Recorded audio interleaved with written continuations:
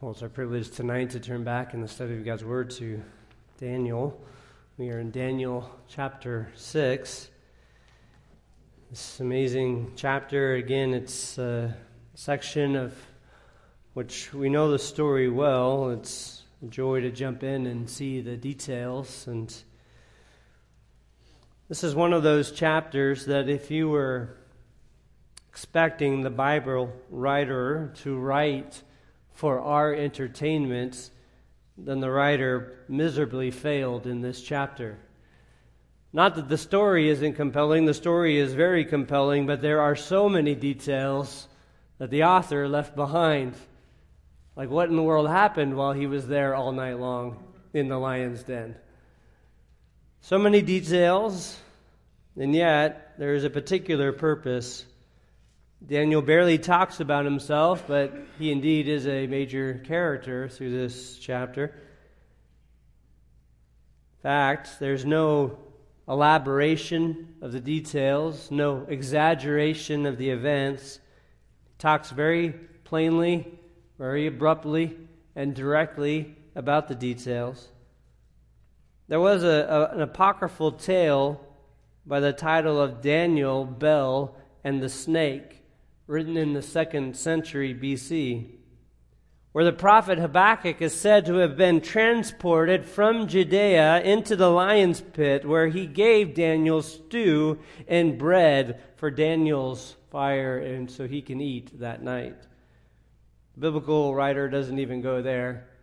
No fanciful details, no explanation of the angel, no explanation of the events. It is just the plain story laid out with a kind of directness and a kind of honesty that leaves us in the awe when we read through it, trusting the writer even more. So it's not written for our entertainment. This chapter is written for our instruction. As such, it almost even kind of establishes for us the principles how best for us to operate. We communicate not for entertainment, we communicate for edification. And there's much in this chapter for us to be edified by as we head through it.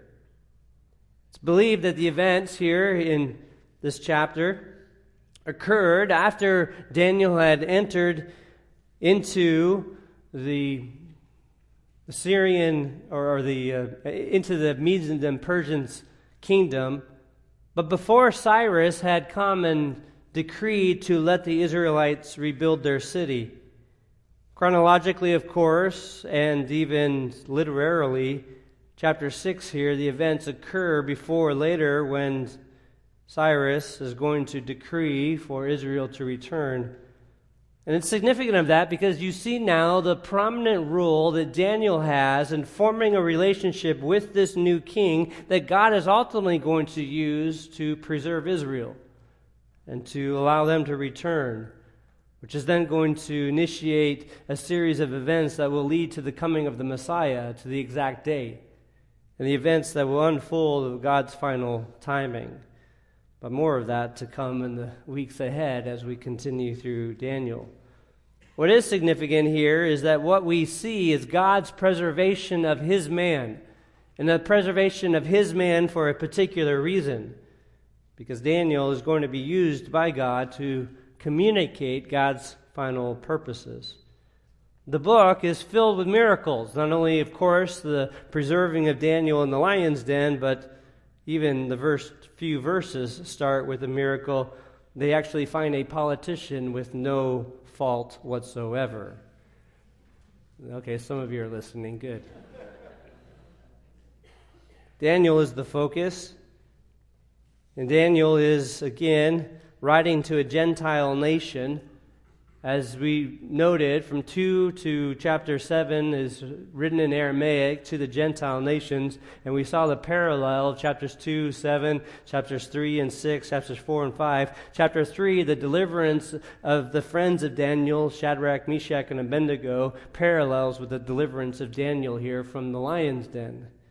So there is similar themes.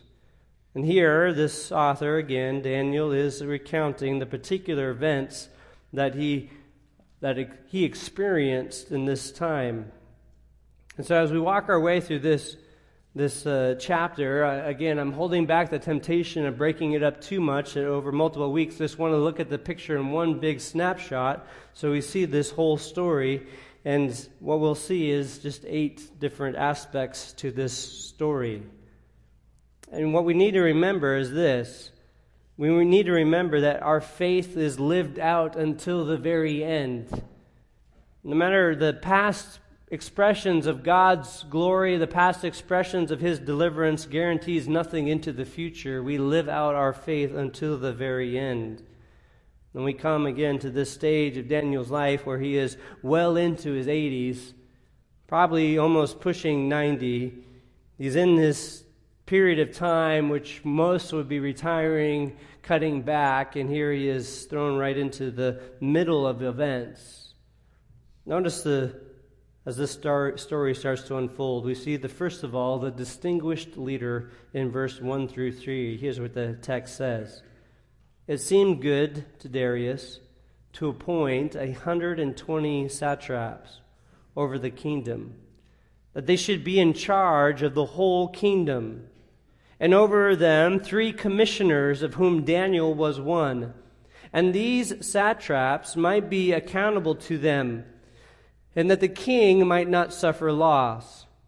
Then this Daniel began distinguishing himself among the commissioners and the satraps because he possessed an extraordinary spirit, and the king planned to appoint him over the entire kingdom.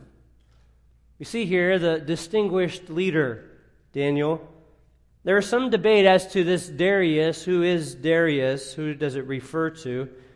Some have argued that it is someone different than King Cyrus, that there was another king, a King Darius, maybe even an official Mede. While the Persian king was Cyrus, the Mede king was Darius, some believed, and that's the argument. And the argument is because there is no account for a Darius in this time period, so some have concluded that the Bible is in error. But there are other answers to the question. In fact, there is the possibility that the term Darius is actually a title that would be given. There have been cuneiforms that have been found where inscriptions were written on it, where Darius, which is a title of Lord King, has been given to various Medo-Persian kings. So this would be like a title, like the most reverend. In this case, it would be the Lord King. The Lord King Cyrus would be the idea. And there have been many, in fact, inscriptions throughout time where the title Darius was used for various Persian kings. It's likely the idea that has taken place here. For a few other reasons, textually, we would take that as well. The fact that this person, this King Darius, had the ability to set up 120 satraps and officials to govern the whole kingdom demonstrated he had great authority over the whole kingdom as well. Notice at the end of Daniel chapter 6, you see in Daniel chapter 6 and verse 28, we would take this phrase here, this last verse, when it says, "So this Daniel enjoyed success in the reign of Darius and in the reign of Cyrus the Persian." The word "and" there would be translated as "that is" or "even." So Daniel enjoyed success in the reign of Darius, even in the reign of Cyrus, or "that is in the reign of Cyrus." It can be translated that way. So the point being that this Darius, who had authority, this title is a title for King Cyrus, and it is during this time that Cyrus had appointed these leaders. And he set it up in which he would be able to manage his whole kingdom, having 3 commissioners, under those 3 commissioners, 120 satraps. This is the idea of having mayors and governors and then a president. That's the idea. There is this particular authority set up, and Daniel distinguished himself. Notice how he distinguished himself. Verse 3 indicates it. He was among the commissioners and satraps. He possessed an extraordinary spirit. Again, this is the same term used previously about Daniel back in chapter 5. He had an extraordinary spirit. He was different than the rest of the leaders. He continued to set himself apart. Could have been his personality, it could have been his wisdom, could have been his ability to communicate, it could have been his success. I think it's that he regularly brought truth. He was extraordinary. He was dependable. He was insightful. He was able to lead. And in this, he continued to set himself apart to the point, and I think here's the crux of the whole matter, that the king planned to appoint him over the entire kingdom. That even the other commissioners recognized they couldn't keep up with this Daniel. Daniel was about to be exalted above them. He had this kind of extraordinary ability to do something particular. And again, the text indicates that they would be able to protect the king. They would guard over the king's possessions so that he might, as verse 2 says, might not suffer loss. He looked out for the king's best interest. He cared for the king's resources. He managed on behalf of the king. To put it simply, you like a guy like this around if you're a pagan king because everything he does prospers. You want to be successful, you find the guy who is prospering, you put him in charge, and you let him accomplish his good work because obviously he is blessed. And that ultimately created hostility for Daniel. And that's what leads us to the next point, verses 4 through 9, the deceitful leaders. The deceitful leaders. Notice what the text says there. Then the commissioners and the satraps began trying to find a ground of accusation against Daniel in regard to government affairs. But they could find no ground of accusation or evidence of corruption, inasmuch as he was faithful, and no negligence or corruption was to be found in him. Then these men said, "We will not find any ground of accusation against this Daniel unless we find it against him with regard to the law of his God." Then these commissioners and satraps came by agreement to the king and spoke to him as follows: "King Darius, live forever. All the commissioners of the kingdom, the prefects and the satraps, the high officials and the governors have consulted together that the king should establish a statute and enforce an injunction that anyone who makes a petition to any god or man besides you, O king, for 30 days shall be cast into the lion's den.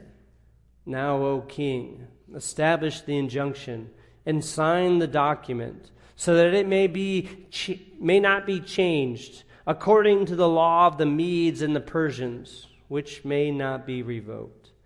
Therefore, King Darius signed the document, that is, the injunction.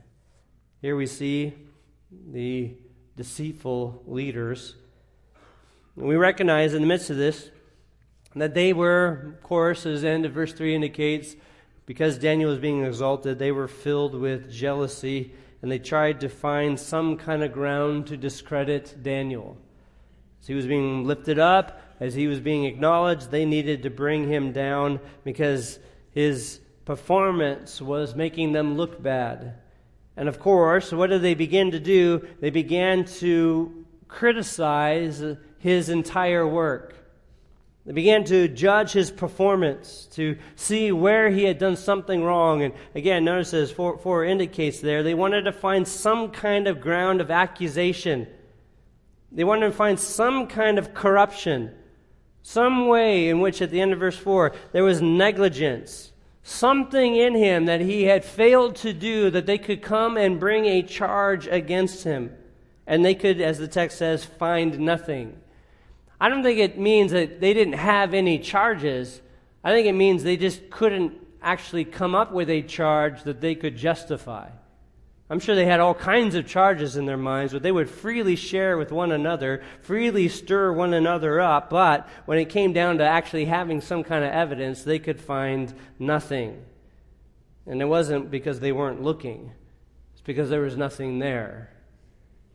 A time like this where the people would buy influence and take advantage of their position and use their authority for their own gain, there had to be something in Daniel, and they could find nothing. And of course, we could see why. Because everything that Daniel did, the Lord blessed.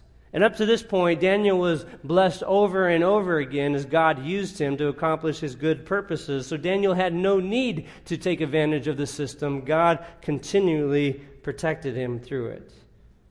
No negligence, no corruption. He was a faithful leader in every way, skillful in all of his services, and he continued to demonstrate that he didn't need corruption to advance.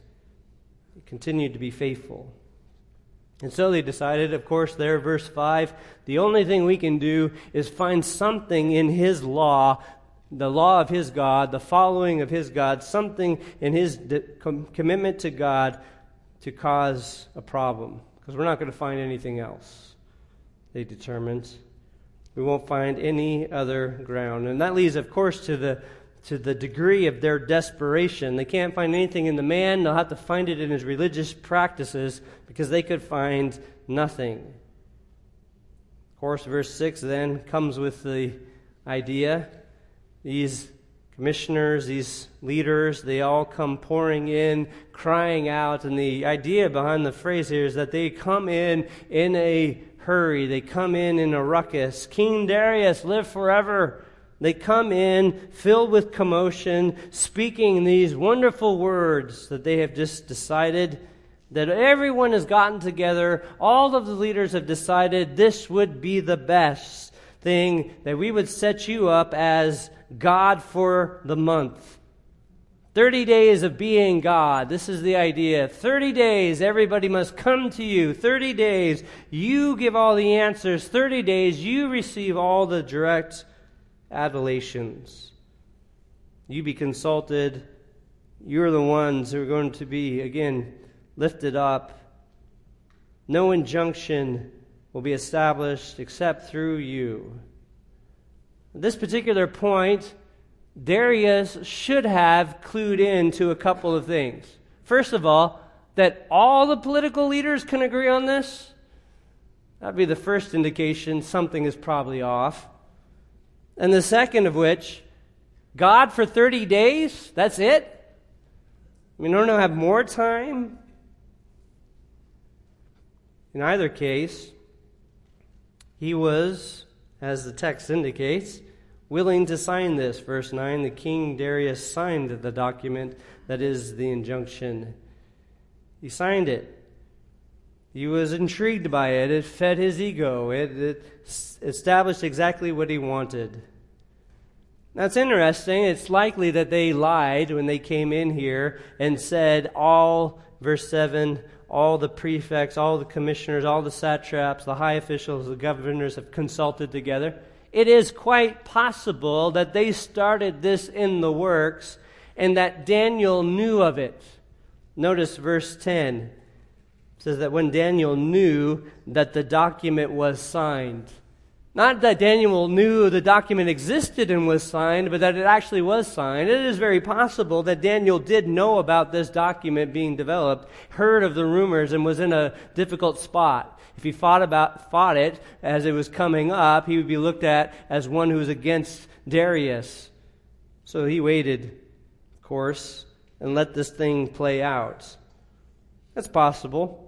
Or it's possible that they just hid their intentions behind the scenes the whole time and wanted to say nothing and try to force this through so that they could entrap Daniel. I'm suspecting Daniel knew of something in the works, and he was waiting to see where was God's providence going to unfold, what was going to happen. When Daniel knew that the document was signed, he entered his house. There's a sense here that these satraps, these officials, set the whole thing up. They clearly knew that Daniel was going to worship his God. They clearly knew that they had to pit Daniel's worship practices against the law of the Medes and the Persians, and so they were going to legalize activities that would condemn Daniel's practices. It's interesting today that there's nothing new under the sun.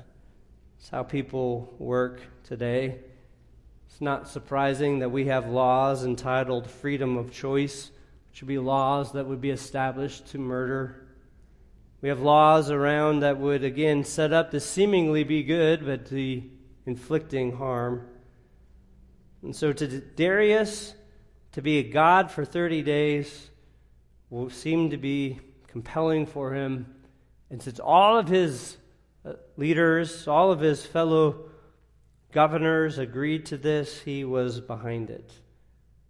And they went one step further. They wanted to make it official so that it was established by the, as verse 8 indicates there, establish the injunction and sign the document so that it may not be changed according to the law of the Medes and the Persians. It was irrevocable. Once it was inaugurated, it must be carried out, because behind it is the integrity of the very system. In fact, as one commentator says this, Darius' visitors argued for the ultimate authority behind the decree. They want it published in writing so that it cannot be altered, in accordance with the laws of the Medes and the Persians, which cannot be repeated. This measure both underscores how serious the government regards the law, and also for the conspirators, it will cut away any wiggle room for the king and will force him to obey it. Even the king is going to be forced to carry out this edict. Leads us to the dutiful disobedience. Notice verses 10 through 13. Now when Daniel knew that the document was signed, he entered his house, now in his roof chamber, and had windows open towards Jerusalem. And he continued kneeling on his knees 3 times a day, praying and giving thanks before God, as he had been previously doing. Then these men came by agreement and found Daniel making petition and supplications before his God. And then they approached and spoke before the king. And they said to the king, "Did you not sign an injunction that any man who makes a petition to any god or man besides you, O king, for 30 days is to be cast into the lion's den?" The king replied, "The statement is true, according to the law of the Medes and Persians, which may not be revoked." And then they answered and they spoke before the king, "Daniel, who is one of the exiles from Judah, pays no attention to you, O king, or to the injunction which you signed, but keeps making his petition 3 times a day. We have caught him," is their charge. Again, this shows you the great spirituality of Daniel here. I mean, he knows he had significant options. He had many options during this time. Daniel could have decided, all right, for the next 30 days, I'm going to practice the worship of God in private. I'm not going to go in the public display I've been doing. In fact, everything that Daniel did, nothing was mandated, the timing. And yet, Daniel committed himself to doing what he had done previously. 3 times a day, worshiping. There's no direct laws given, no direct commands that he was violating if he privately prayed. Here, he was committing himself to demonstrate that he was not going to change anything, even under the threat of harm. He wasn't going to change his practices. And as I said, if verse 10 indicates that Daniel knew of this document, knew then that it was signed, knew that this law was brought in order, he had plenty of time to think through what he was going to do. Was he going to stop meeting? Was he going to stop praying? Was he going to hide in private and pray? What was Daniel going to do? Notice, of course, as the text indicates there, he continued in the same frequency, 3 times a day. He continued in the same posture on his knees. He continued in the same location on his rooftop chamber, and he continued in the same content, praying and praising, having petition and praise, seeking God's help and favor. So even as Daniel here was under the threat of harm, he continued in the same devotion. Why? Because I believe that he was an exile, and while the pagans practiced their religion, he practiced his devotion to his God. And even this command, this law given, wasn't going to change his conscience. His heart had already been established to worship his God in this way, and he wasn't going to change it because a law came. He was devoted to his God despite what these authorities had commissioned. Obviously, he saw through that. Saw through their veiled attacks. Their attacks were to destroy his worship, his dedication to his God, and he was staying resolute in his resolve. It's interesting that when he got caught, I think the guys came, it says there, then these men, verse 11, came by agreement and found Daniel making petition and supplication before their God, before his God. They grab him, they go back to the king, to Darius, and they say to Darius there in verse 12, did you not sign this?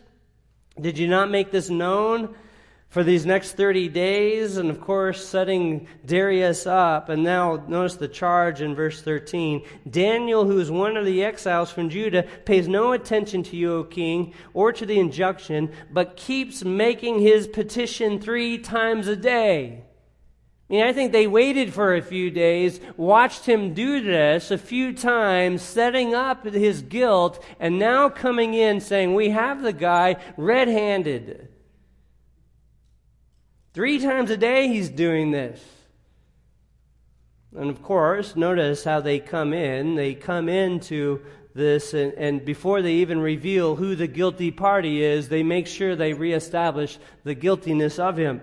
Did you not sign this? Did you not put it into writing? Is it not part of the law of the Medes and Persians? Is it not irrevocable? Yes, it is all those things. Okay, well, Daniel's guilty. Not just because he had one event, but because he had multiple events 3 times a day, he is guilty.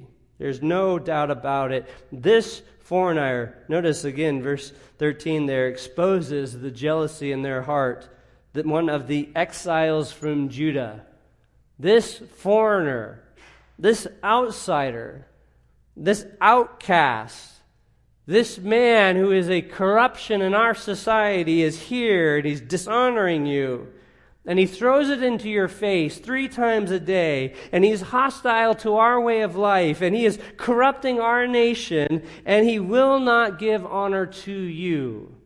We're just here for your interest, O King, glorious King. We're here to protect you. Notice the response. You see the distress of Darius in verses 14 and 15. Then as soon as the king heard this statement, he was deeply distressed and set his mind on delivering Daniel. And even until sunset, he kept exerting himself to rescue him. Notice that. It was overwhelmed. This was probably, if you're that group of individuals who marched in with the smoking gun, you have all the information, you set up the law, you reveal that Daniel's guilty, you're expecting a quick verdict. You're right. Where is he? Get him in here. You would be shocked if the answer is, oh, wait a second, how did this happen? Darius, as the verse indicates there, is distressed. Set his mind on, that is, he was trying to think, all right, how are we going to get out of this? And he did it all day long. It's likely if Daniel on day 2 or 3 was back to his morning prayers, somewhere that morning he was arrested, taken before the king.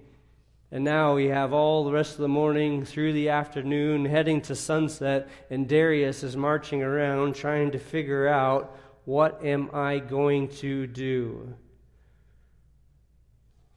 Obviously, they were expecting Darius's quick agreement.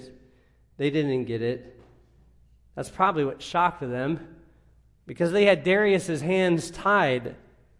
They had forced him into the corner. They have the law on their side now. And Darius, in all of his strength, is doing everything he possibly could within himself to bring an answer, a different answer to this. But he wouldn't, and he couldn't execute it. Then verse 15. Then these men came by agreement to the king and said to the king, Recognize, O king, that it is the law of the Medes and the Persians, and no injunction or statute which the king establishes may be changed. Imagine being in that group of authorities. All right, we got to remind the king to be king, to be the judge now. King, you can't escape this.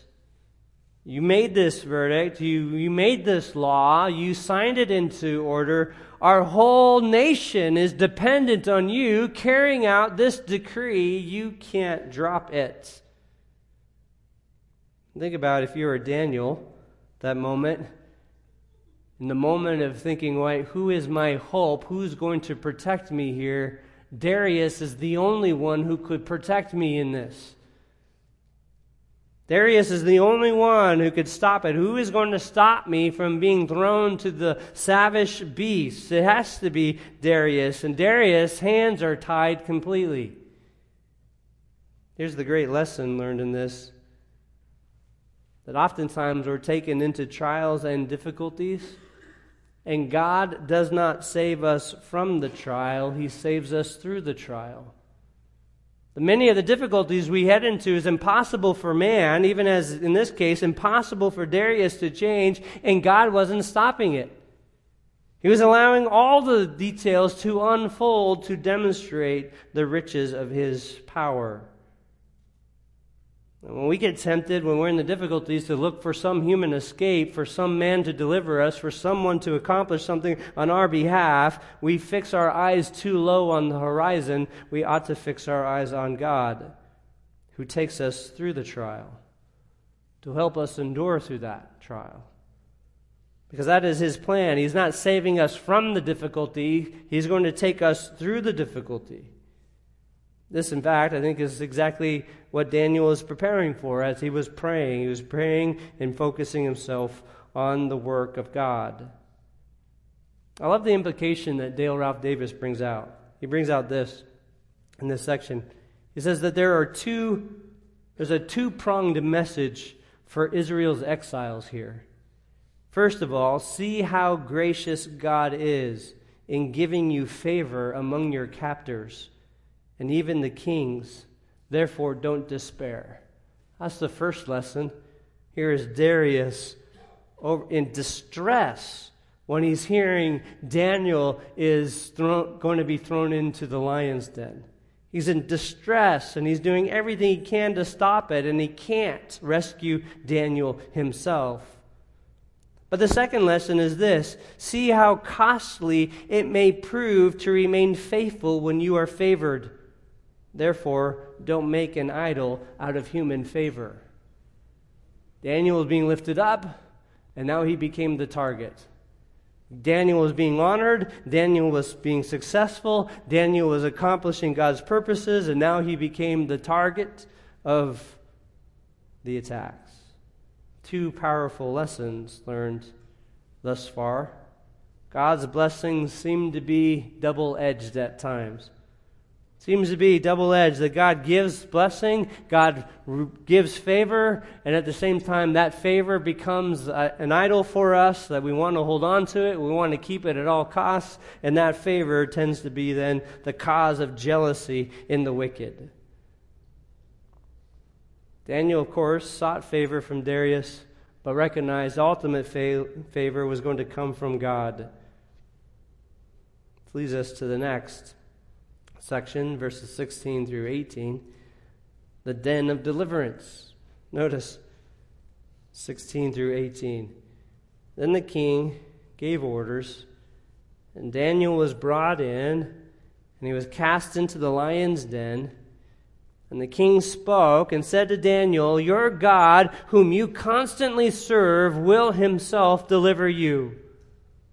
A stone was brought and laid over the mouth of the den, and the king sealed it with his own signet ring and with the signet rings of his nobles, so that nothing would be changed in regard to Daniel. Then the king went off to his palace and spent the night fasting, and no entertainment was brought before him, and his sleep fled from him. This is again now. Here Darius carries out. His hands are tied. He is forced into turning over Daniel. He carries it out himself, and he puts Daniel in the lion's den. The idea here is probably more of a lion's pit. It would be a section where they could come in on the side, but then there would be an open section at top that you can look down in and watch what was happening. So more of a pit where a group of lions were at, and these lions were there. And it is interesting as well that the lions, as a form of punishment, would have been a uniquely Medo-Persian punishment. They didn't use fire like the Babylonians. The Babylonians worshipped, or the Medo-Persians worshipped fire. They weren't going to use fire for punishment. The Babylonians used fire. The Medo-Persians were using the savage beasts to accomplish their purposes. So they brought Daniel into the pit of the beast. They put him down in there. They then sealed up the door, and they sealed it with the signet ring of the king and the nobles. But something happened, an irony of ironies happened. That night, both Darius and the lions fasted. That whole night.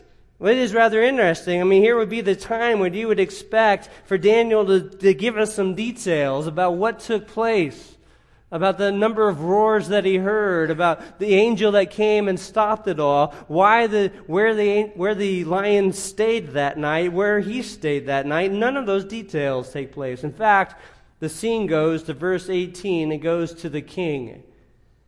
Instead of talking about Daniel and what he was facing, we're going to talk about King Darius. That whole night he spent fasting.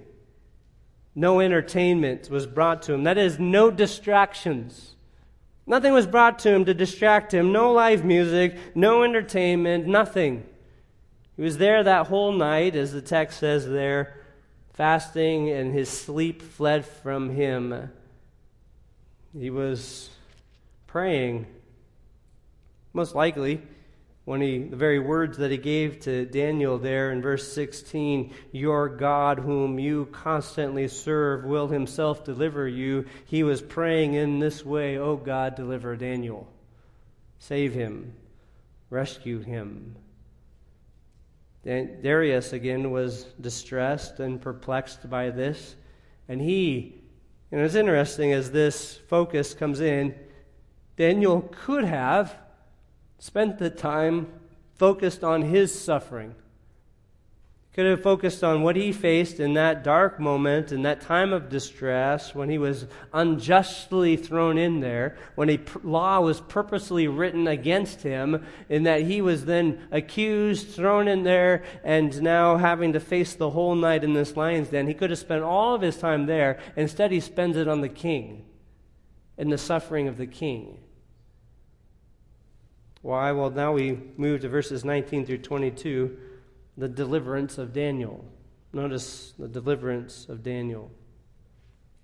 Then the king arose at dawn, at the break of day, and went in haste to the lion's den. And when he had come near the den to Daniel, he cried out with a troubled voice. And the king spoke and said to Daniel, Daniel, servant of the living God, has your God, whom you constantly serve, been able to deliver you from the lions?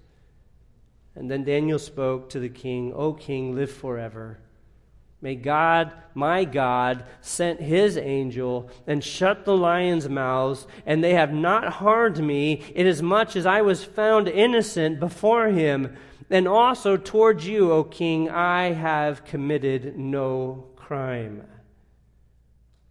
Love the details here. Darius, who had a troubled night, barely sleeping, no entertainment, fasting the whole night, wakes up at daybreak, at dawn, and moves with haste to the lion's den, heading down there. Pretty sure if you're all the other officials and you're seeing this, you're recognizing that Darius is in distress. There's no way a king is getting up that early, heading out this quickly to take a look at what's taking place here. He cries out there So he looks in, "Are you okay, Daniel?"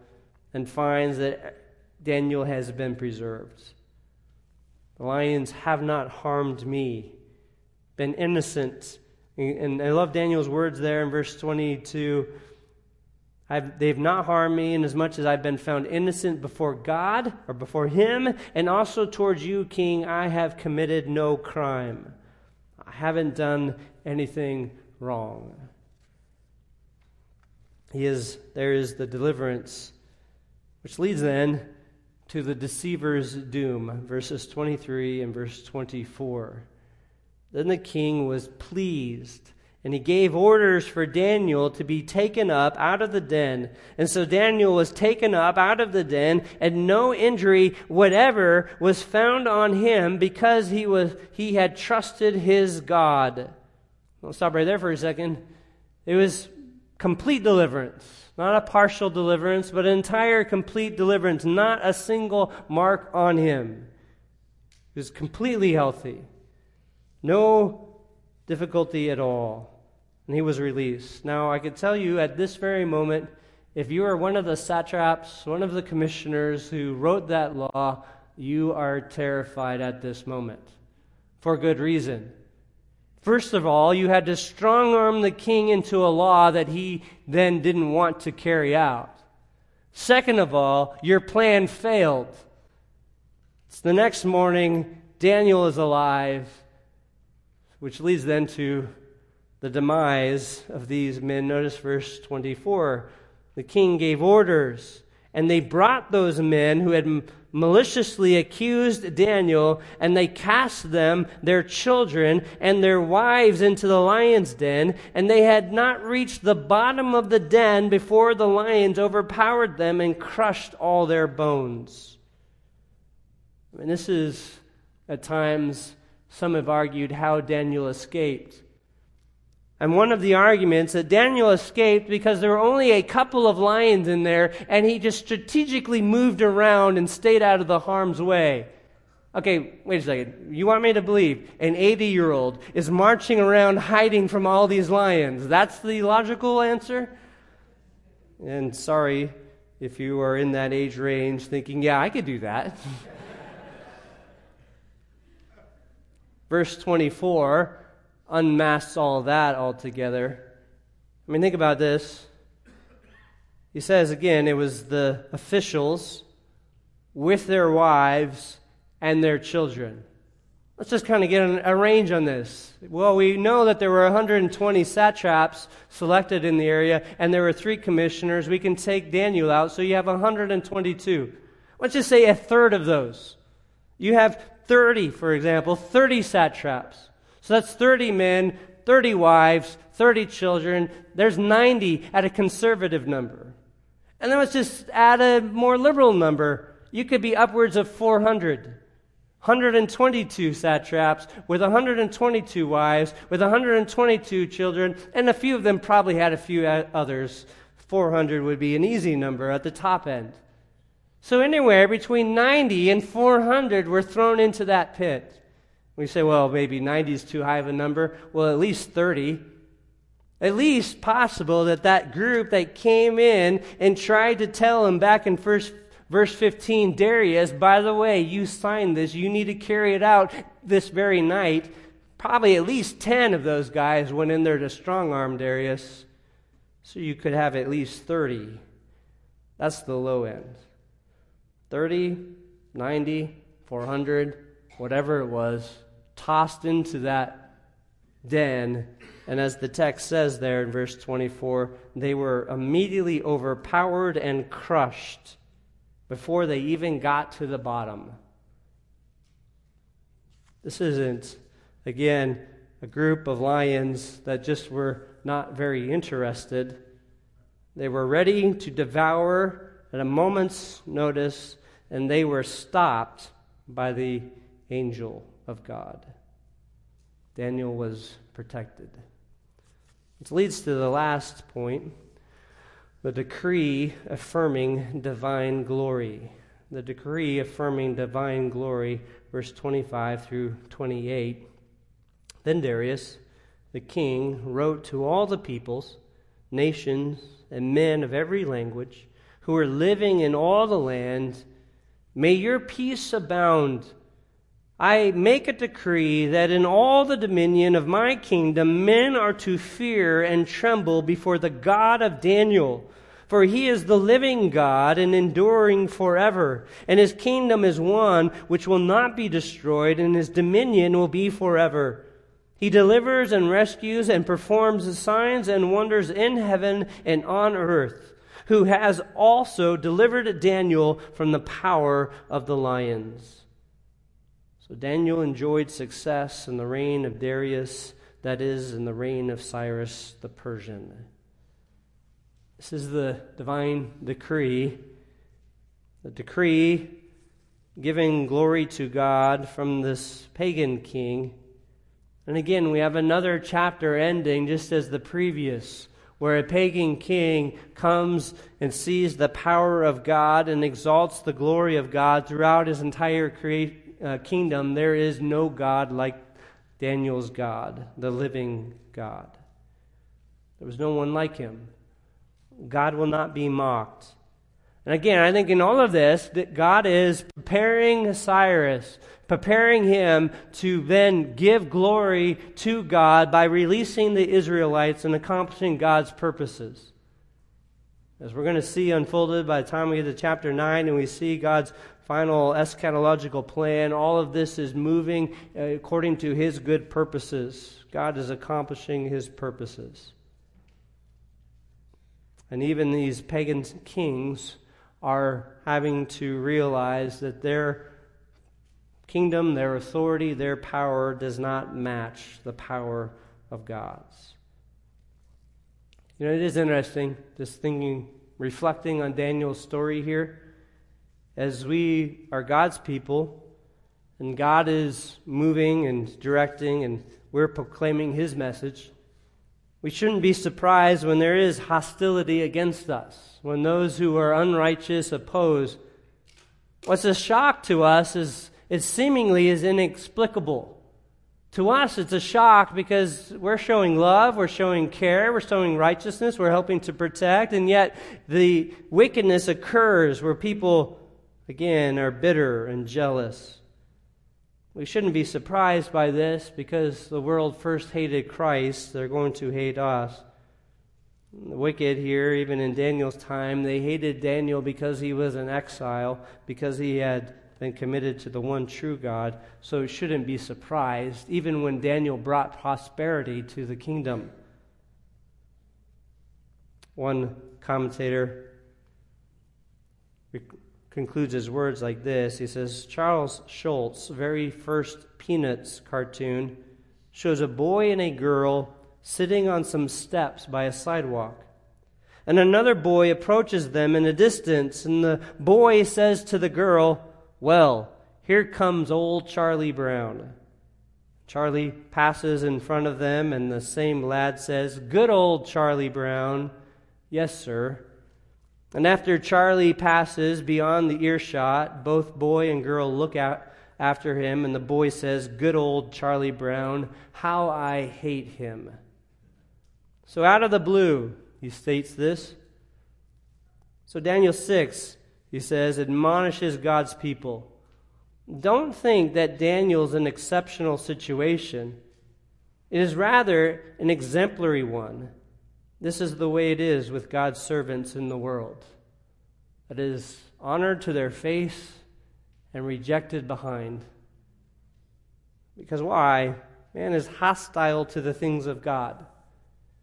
And I would say this, if you are standing in God's message and you're proclaiming God's word and you're accomplishing God's purposes, do not be surprised if you are undermined, criticized, attacked, mocked, even there's malicious attempts to harm, because the God of this world is hostile to the things of God. But again, for us, the lesson that we've learned through this story isn't, God isn't there to protect us from that hostility. God is there to take us through that hostility. God isn't there to remove it so we don't have any harm, any conflict, any difficulties. God is there so that in those difficulties, we move through those difficulties and we bring glory to Him. Maybe He just might find it His pleasure to send an angel to protect us in the midst of it. Or maybe it will be within His pleasure to take glory in our suffering like Christ suffered. Whatever the case is, our hope shouldn't change any because we know the God we worship. Let's go before the Lord in prayer. Father, thank you so much for this marvelous example in Daniel. Certainly when we are tempted to be despairing at the fiery trial that comes against us, when we are tempted to be overwhelmed at the thought that our life might be taken from us or inflicted with great harm, it's in those moments that we ought to be like Daniel, regularly praying, depending upon you, trusting not in the power of men and the wisdom of men, trusting not in earthly authorities to deliver us. We trust in the one true God. We know you're accomplishing your good purposes. And we pray, help us to know your purposes, to know your will and your way, so that in all things we're trusting in you. And help us to fix our eyes on the glories to come, so that we would not idolize any earthly thing. And when we are tempted to grow weary in doing good, may we turn our attention to passages like this that remind us to take courage in the midst of our suffering. Because you're faithful in all of it. You're faithful when the calamity arises. You're faithful when we are thrown into pits. And you're faithful when we are delivered. In all of it, your faithfulness never changes. And so may our faith never waver as well. May we always be confident in the truth. May we always be encouraged. May we always be speaking your truth. And may it be that even pagan leaders see the riches of the gospel on display in us, and they are swayed because they see you on display and your good purposes. So in all of this, Father, may our faith increase as we fix our eyes on these marvelous examples. It's in Christ's name we pray. Amen.